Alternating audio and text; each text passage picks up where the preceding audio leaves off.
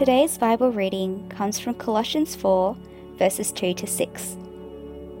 Continue steadfastly in prayer, being watchful in it with thanksgiving. At the same time, pray also for us, that God may open to us a door for the word, to declare the mystery of Christ, on account of which I am in prison, that I may make it clear which is how I ought to speak. Walk in wisdom toward outsiders, making the best use of the time. Let your speech always be gracious, seasoned with salt, so that you may know how you ought to answer each person. This is God's word.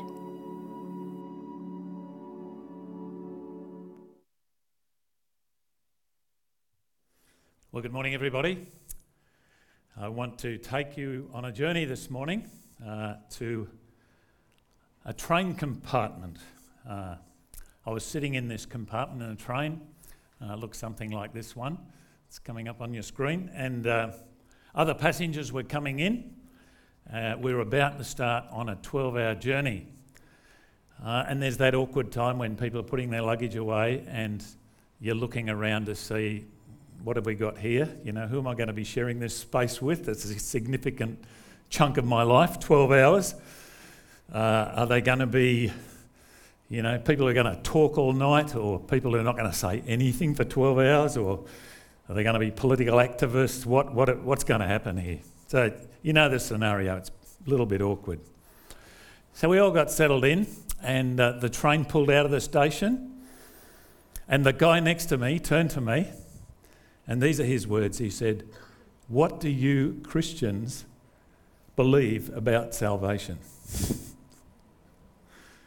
I'd been in the country for 8 weeks, I think. I did not stop to think, Lord, is this why you've brought me to the other side of the world? I had a great discussion with this guy about the good news of Jesus and why Jesus came and why he died and so on. Now, this has probably not happened to you. It may have. That incident happened to me 39 years ago. And I've not been asked that question since.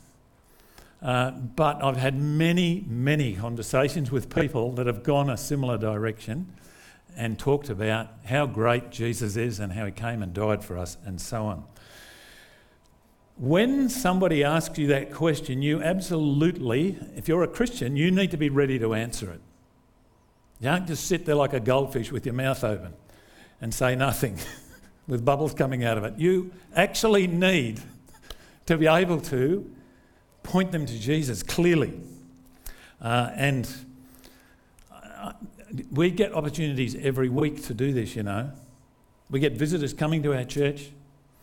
Last week, I spoke to 2 visitors. First time in church. One guy, first time in church forever, in his whole life. And I had a lovely 35 minutes talking with him about Jesus. And he was hungry to hear it. He was just waiting for somebody to talk to him.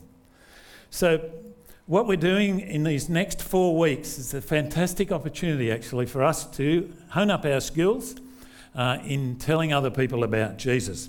It's the third part of our vision.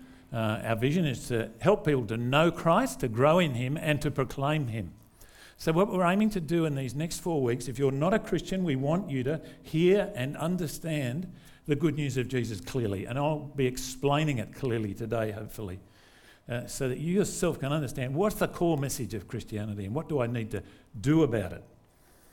But if you're already a Christian, what we're hoping to do in these 4 weeks and through the study guide is for us to help one another to be able to do this better. Very, very important. Easter's coming up, right? 2 weeks away. And it's very important for us actually to be able to speak with people who ask us and who we engage with in conversation about what Easter means. Fantastic opportunity. Let me say, if you're not a Christian, please don't tune out. This is for you. You can hear and understand the good news of Jesus. And if you're a Christian and don't feel a need to tell other people about Jesus, you especially need to listen. Because if you're the kind of Christian who doesn't want to tell other people about Jesus, what that means is you haven't really understood what he's done for you. And so I really want you guys to listen up and hear again the fantastic message of Jesus that he wants us to share with others. So over these next 4 weeks, we're going to look at 4 aspects. So our message, our prayer, our conduct, and our speech. So the main passage we'll be working from is the one that's just been read. And so these, we believe, are the 4 key elements that we need to be across to be able to clearly communicate the message of Jesus. So today it's about the message. This is the most important thing. You can be the best communicator in the world, but if you haven't got the message right, that's actually a negative because you're communicating the wrong thing. So it's really, really important up front for us to clearly know and understand the message of Jesus. I hope you already do, but from this passage I'm going to look at 3 things. Firstly, it's God's word. This passage, by the way, has been written by the Apostle Paul, who was an evangelist in the first century. He went around telling people about Jesus. And this is a fair way into his life, as we'll see in a moment. But he's asking these people in Colossae, which is in modern-day Turkey, where a church had been planted, he's asking them to pray for him. He says, at the same time, pray also for us that God may open to us a door for the word. The first thing to notice here is that the message of Jesus is called the word. Now, what does that mean? Is it Paul's word or is it some magic word? Or what is it? Well, the best place to look to understand that is to go further back in the letter where he explains it, actually. Remember, this guy is in prison. As we saw in the passage, in chains because of the message. And he's asking them to pray that God may open a door for the word. That's the thing that he wants to see advanced. It's the message, the word of God. This is important actually because I think sometimes we pray, Lord, open a door for me. And I'm sure that would have crossed Paul's mind. He's locked in prison. Lord, open this door at least so I can get out there. But no, he's not concerned about that. His concern is that the message have an open door. And this is really important actually as we seek to communicate with others about Jesus. It's actually the message of Jesus we're trying to get out there. We're not trying to get them to like us. We're trying to get them to understand the message of Jesus. Yeah, if they like us in the process, that's good. But that's not what we're trying to get them to do. We're trying to get them to hear and understand the message of Jesus. Now, if you go further back in the letter, so Paul says to the Colossians, since we heard of your faith in Christ Jesus and the love that you have for the saints because of the hope laid up for you in heaven, of this you have heard before in the word of truth, the gospel. So what's the word? It's the gospel. He says, come to you as indeed in the whole world it's bearing fruit and increasing. So these people that he's writing to, they've been impacted by this word. It's changed their lives. And it's a word of truth. Truth in that context means it's the reality of the universe that this explains to us. How God has set the universe up and so on, and why we're here and what he wants us to do, all of those things.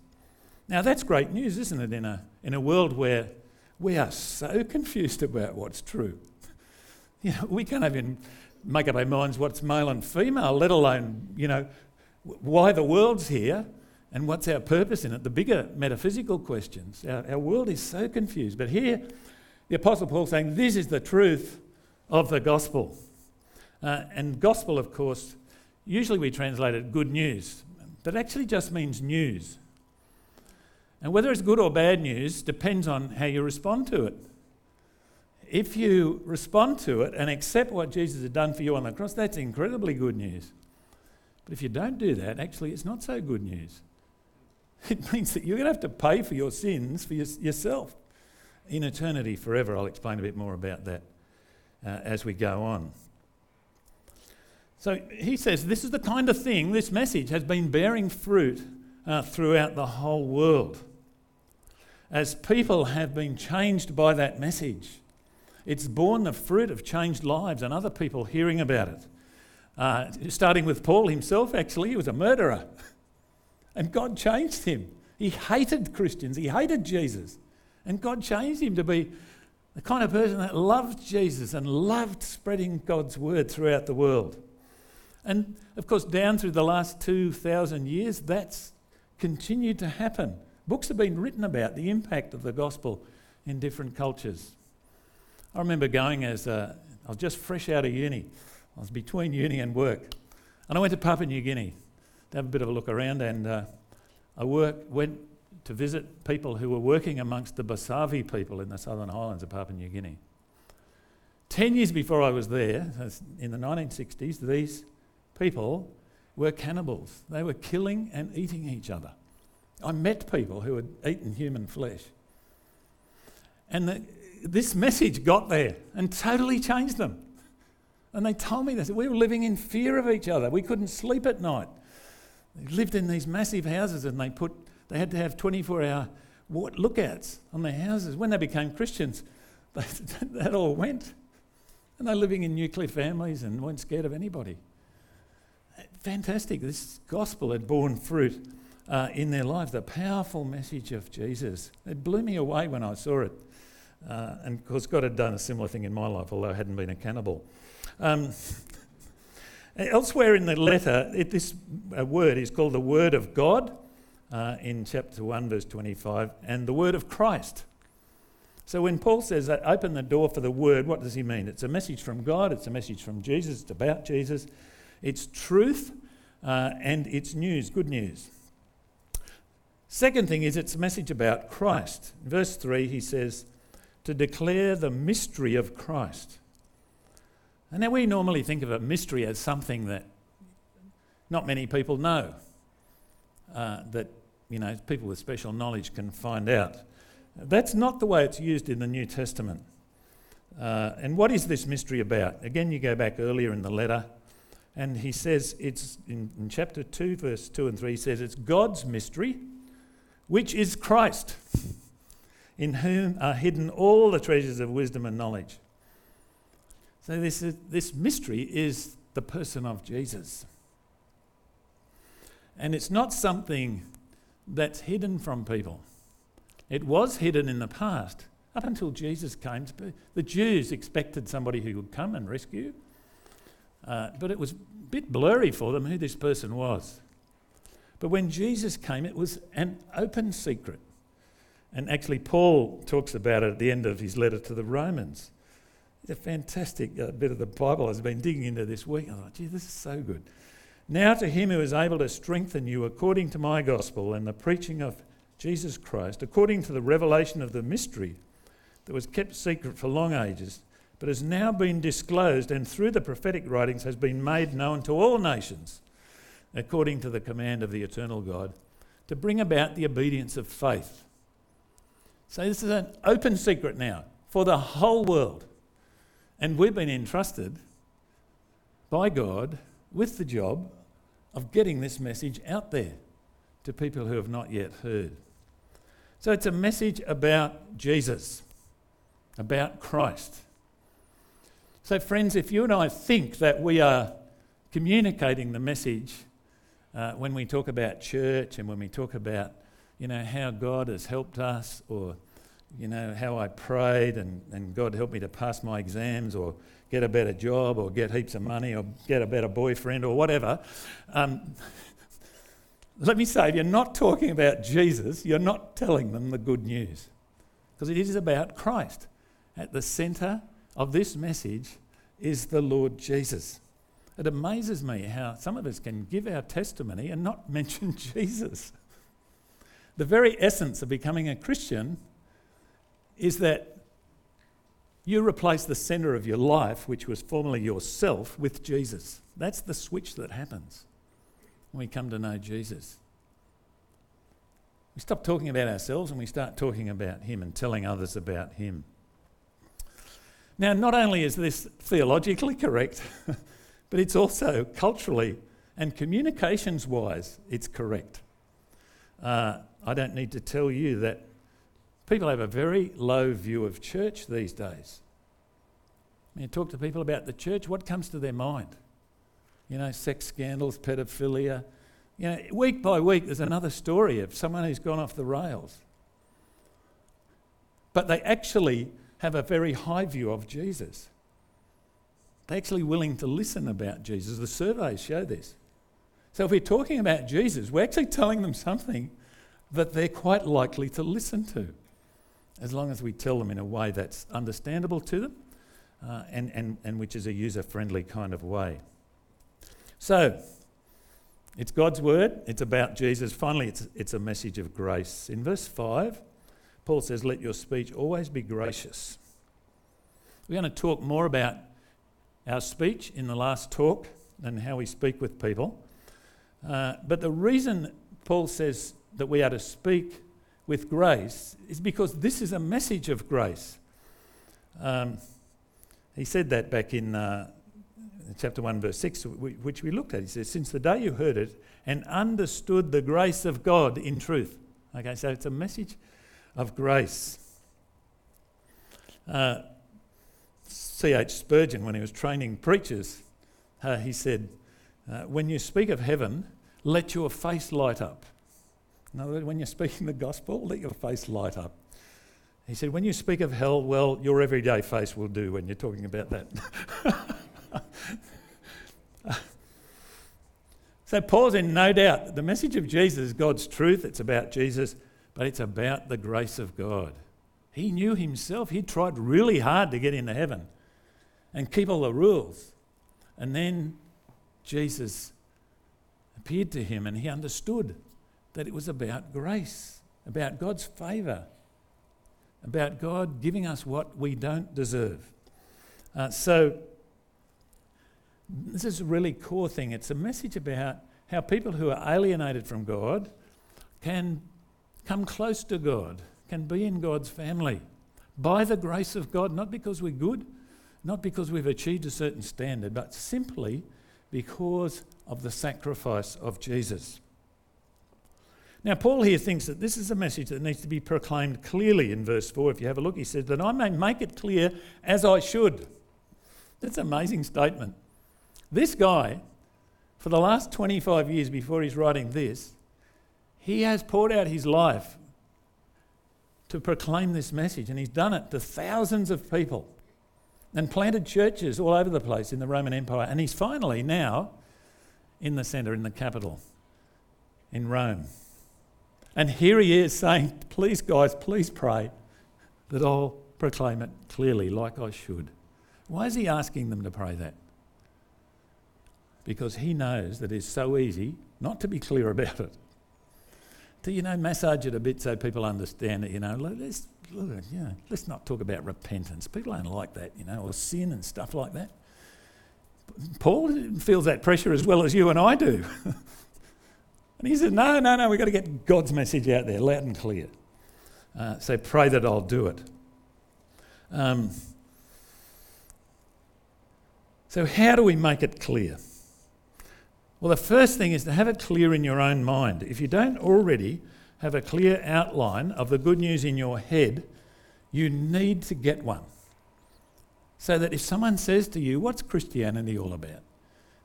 Or in the next 2 weeks, what's Easter about? Why have we got 4 days off? Well, you need to be ready to go and say, here's the reason. It's all about Jesus dying on the cross. So let me give you one. You should have got one of these on the way in. These are available up the back, always have been. So this, on one side, it's facing reality. So this is a clear outline of the good news of Jesus. So it's very easy to remember. I remember it. God asks God, what if I don't, what if I do? You got 5 fingers. If you haven't got 5 fingers, use your toes or something. But God asks God, what if I don't, what if I do? Okay, let's go. And you need to be able to say this within about 60 seconds if somebody asks you, before they get bored or whatever. So firstly, God is our loving creator. He made us to enjoy a relationship with him for now and forever. And God loves us and he created this world for us to enjoy. However, we all ignore God. We all treat him as if he doesn't exist. We all just sideline him in our lives. Some people actually rail against God and tell him he doesn't exist and stuff like that. Now, God warns us that the consequences of doing that are death, eternal death. The consequences of, or separation from him forever. But God is loving and merciful. Because of his great love for us, he knew we couldn't do anything about that scenario. He sent Jesus to die in our place, to take the punishment for our sins, and to bring us into a right relationship with God. And he calls on us to turn back from going away from him, to receive what Jesus has done for us on the cross, and to trust him and make him our Lord of our lives. So that's the 3 points of the gospel, basically. That the next two are about response. What if I don't accept God's gift to me? What if I don't turn back to him? Well, I will have to pay for my own sins. I'll have to answer for the way that I've lived my life. Now, what if I do turn back to him? God accepts me as his child and he forgives me. And he gives me his Spirit so that I can love and serve him in response to his love for me. There you go, that's it. So I encourage you to, if you haven't already got a gospel outline in your head, this is one of many. I have about 4 that I use in different situations. But this is a good one, I think. It's very easy to remember and it's clear. And on the other side of it, there's the thing about how people should respond to Jesus. Acknowledge that I've lived my life my own way, turn back to God, believe and confess and so on. And there's a kind of model prayer that people can use. Now, you won't be able to tell, usually, my experience is, you won't be able to tell all of that to somebody in one sitting. Sometimes you get the chance to. Sometimes you can communicate bits of it. And that's okay. God will bring other people in their lives. The research shows that it takes about 5 years from when a person first meets a Christian to when they join a church, if God works in their life. And they're going to have to meet about 8 Christians along that journey. So you don't need to dump the whole truckload in front of them. You might be able to get a chance to do that, but you can communicate bits of it. Now we're going to talk now to a bloke who does this in his workplace, to Dan Chung. Dan is an actuary, but actually he's joined the Great Resignation, which is apparently a thing out there. And if you've got any casual actuarial work, here's your man. Now, thanks, Sam. Looking for work. Yeah, good. You are? Oh, good. Yeah. Okay. Now, do you have an outline of the good news in your head? Kind of. Yeah, I guess the right answer should be yes, because you just gave us one. So it's not quite that one, but yes. Okay, so what's yours? Give it to us in 30 seconds. So mine is that we're all not perfect. We're all, like sinful or bad people. And we have a God who loves us and has kind of made the world and told us the best way to live. But we kind of have rejected that. We don't want to live that way. We want to live our own ways, and that causes all sorts of bad consequences for us and for God. It hurts all sorts of people. But because God loves us, he loves us so much, he actually sacrificed his son, and his son died on the cross for us, that we could become, we can be in right relationship with him. So that's a good way to live. There you go. Great. Okay. So how do you use that in your interactions with people? I guess the key thing is it's very rare that someone asks me like this how to communicate what the gospel is. And so I think what I found is you don't need to get all perfect the first time you say it, because it's conversation, right? Like you'll say it, they'll be like, oh, what do you mean by this? And you'll be like, oh, actually I said that a little bit wrong. And then you correct it. So it's just conversations. And I think if you just are natural about how you communicate with your friends or colleagues, then you'll get opportunities to speak about it. Great. And can you give us a story of somebody that you've had a conversation with? Yeah. Well, I guess I was at drinks with some mates a couple of weeks ago, and we just talked about what's been going on. And we in church, me and some others, we started up a Bible study for some of the young adults. And so I just mentioned that to them, and they were asking, why do you spend your time doing this? And I was able to talk about, these questions. I had big questions when I was in university, and whether God is real, and that type of thing. And so I was able to kind of talk about the reality of God and why it's had such a profound impact on me. And so I didn't touch on everything there. I just touched on probably the first and last one. Yeah. But yeah, that was something I got to talk about. And the door's open to talk more with that person, you think? Oh yeah, it was a whole group of us. So Yeah. I mean, they ask me stuff like that all the time. Like we talked about, they asked me about, we're guys, right? So we talked about dating and girls and stuff. And they're like, why would you just date a Christian? And I got to talk about that as well. So great. Thanks, Dan. Yeah, no worries. Catch up with Dan afterwards. He's, give him a clap. Actually, the outline that Dan's referred to is in the back of the Essential Jesus that we have up the back there. So have a look at it. It's called 2 Ways to Live, and it's quite a good outline. It's one of the ones I've tried to keep in my head.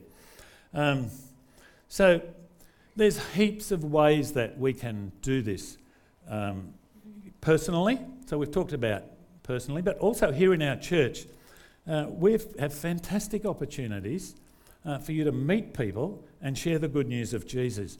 You can join, if you're not already involved, join one of our ministries where that happens. So Alpha, English Corner, Open Chapel, Mercy Ministry, Street Family Chapel, Kids and Youth Ministries. These are ministries where every week you will get the chance, if you take it, to talk to somebody and to share at least part of that outline. English Corner, they're opening the Bible every Thursday night, every Sunday afternoon with people who have not interacted with the Bible before.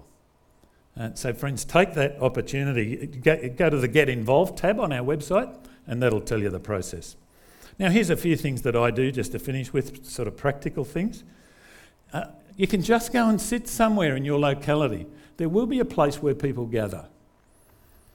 For me, it's the little shopping centre about 300 metres down the road, and there's a table out there in the sun in the morning. If I go and sit there, someone will come and sit opposite me, have a coffee. G'day mate, what's your name? They'll talk to me first. When I was doing my rehab, I hobbled down there and sat there for a couple of hours. And I had a gospel conversation every time with people. If you're stuck for a place, there's a bench just outside on the street here. And I do that, not when that rapper's out there yelling at people and using the F word every second word, but see if you can get there before him, just sit there. And especially when the sun's out, somebody will come and sit next to you and you can just turn to them and say, oh, g'day, are you visiting Melbourne? What are you doing here? I've had heaps of conversation like this, and you just say, hey, I'm from this church here. Do you know much about Jesus, right? I don't want to talk about the church too much. I want to talk about Jesus. Oh, yeah, I know a little bit. And can I tell you more? I was out there one day and I was talking to this guy. I said, it was just before Easter. I said, do you know what Easter's about? And he was a guy like me. He's a bit older, Caucasian, scratched his head. I used to know, he said. So then I said, it's about Jesus. Good Friday, Jesus died on the cross. Do you know why he died? He died for our sins. And then on Easter Sunday, he rose from the dead. Isn't that fantastic? I had a great conversation with him. And it was natural, like you can do stuff like that. But have something with you. So you can have this in your pocket. You can give them that. Or one of these. We've got these as well. Heaps of stuff, different things. This is another gospel outline that's available up the back. But it's good to leave them with something and say, here's something you might like to read, particularly if you haven't been able to tell them the whole story. Say, look, this will tell you a little bit more. They're great opportunities that we have. I think we need to work out how to, if God's not giving us opportunities, we need to work out how to do things in conversation. So one of the things somebody taught me once was, Australians are great whingers, the government's done this, they've done that, mandates, Andrews is no good, and all this stuff. You can get in a conversation like that any day of the week, 24/7. And so one thing I try and do is insert into the conversation, it's not real good, is it? Our world's pretty messed up. Why do you think it's like that? Usually they scratch their heads. Haven't really thought about that. They blame the government or something, and you can say, actually, Do you mind if I tell you what God says in the Bible about that? That it's because we've turned away from him. He had a really good way of running the world, and we said, no thanks, we've got a better way. And what we're looking at is the result of that. And not only has God shown us that, but he's shown us the answer, that he sent Jesus to die for us so that we can get out of this mess and be with him forever. Now, in that little conversation, I've told that person points 2 and 3 on that out. Actually, 1, 2 and 3. That God's in charge of the world. He set it up well. We've wrecked it. And he's fixed it. He's done something to fix it. One book I found really helpful, and I'll finish soon, don't worry, is this book by Sam Chan. Some of you remember that he spoke at our anniversary about 3 years ago, I think. He's a very dynamic communicator. But he and his wife and family have worked out really good ways of getting into their community. And so he talks about the science of how people change their minds about things. And so that's really handy. But he also got really practical things like, start to see yourself as a chaplain in your community. You don't run around with a chaplain badge on, but, if one of your neighbours is not doing too well, or they've got a cancer diagnosis like one of our neighbours got, and, just go and minister to them. Say, oh, look, can I help you in any way? Do you need a lift to hospital? Do you need meals, What would you like to eat? Cancer often wrecks people's diet. Or would you like to come round to our place? That happened to us. And in the 3 months between when she got the diagnosis and when she died, we were able to minister to her in various ways. I don't know if she became a believer. But there's huge opportunities for that, to just be aware of what's going on in your community. People are struggling, marriages break up, all sorts of things. That we can just be there for people. And God will give us the opportunity to point them to Jesus. Now, friends, 2 weeks to Easter. Oh, by the way, Sam Chan has this thing, coffee, dinner, gospel. So if you're trying to reach somebody at work, let's have a coffee. He talks about this in the book. You get to know them, and they say, hey, later on, you want to come round for dinner one night and have dinner with them. And you know what he does? He said, a few of my friends are going to be there. I hope you don't mind. We have dinners occasionally. And so what he thinks about, the people in church who are keen Christians, who are going to relate to these people, he invites them for dinner. And all of a sudden there's 6 weird people in the room who are Christians, not just one. And he says people won't, generally speaking, trust Christ until they know that there are other people who do it. And so he connects those people with other Christians in his church. He does other stuff, like these kids are at school, he joins all the rosters. When they're in sport, get on the barbecue, get on the P&C at school, get on the sideline committee or whatever. Don't just dump your kids and run. You can't do that anymore, apparently, anyway. You get roped in for something or other. But he said these are all ways that they've been able to communicate the message of Jesus. Read the book, otherwise I'll be here all day. So, the next 2 weeks, someone at work, someone in your community says to you, what are you doing for Easter? What are you going to say?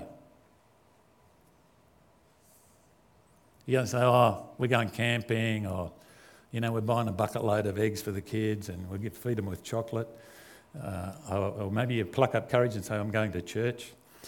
That will probably stop most conversations. Why don't you say something about why you're going to church?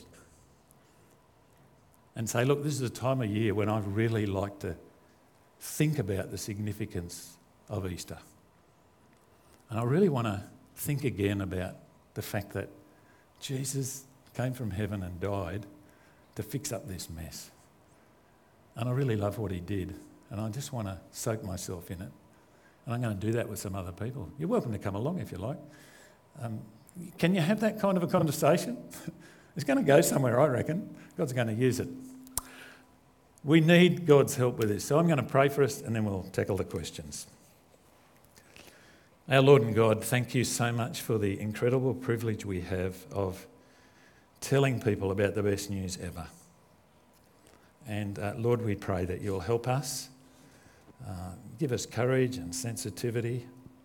Give us understanding of the people that you put alongside us, that we might speak into their lives with conviction, with clarity, so that you can work by your Spirit to turn them to the Lord Jesus. And we prayed in his name and for his glory. Amen.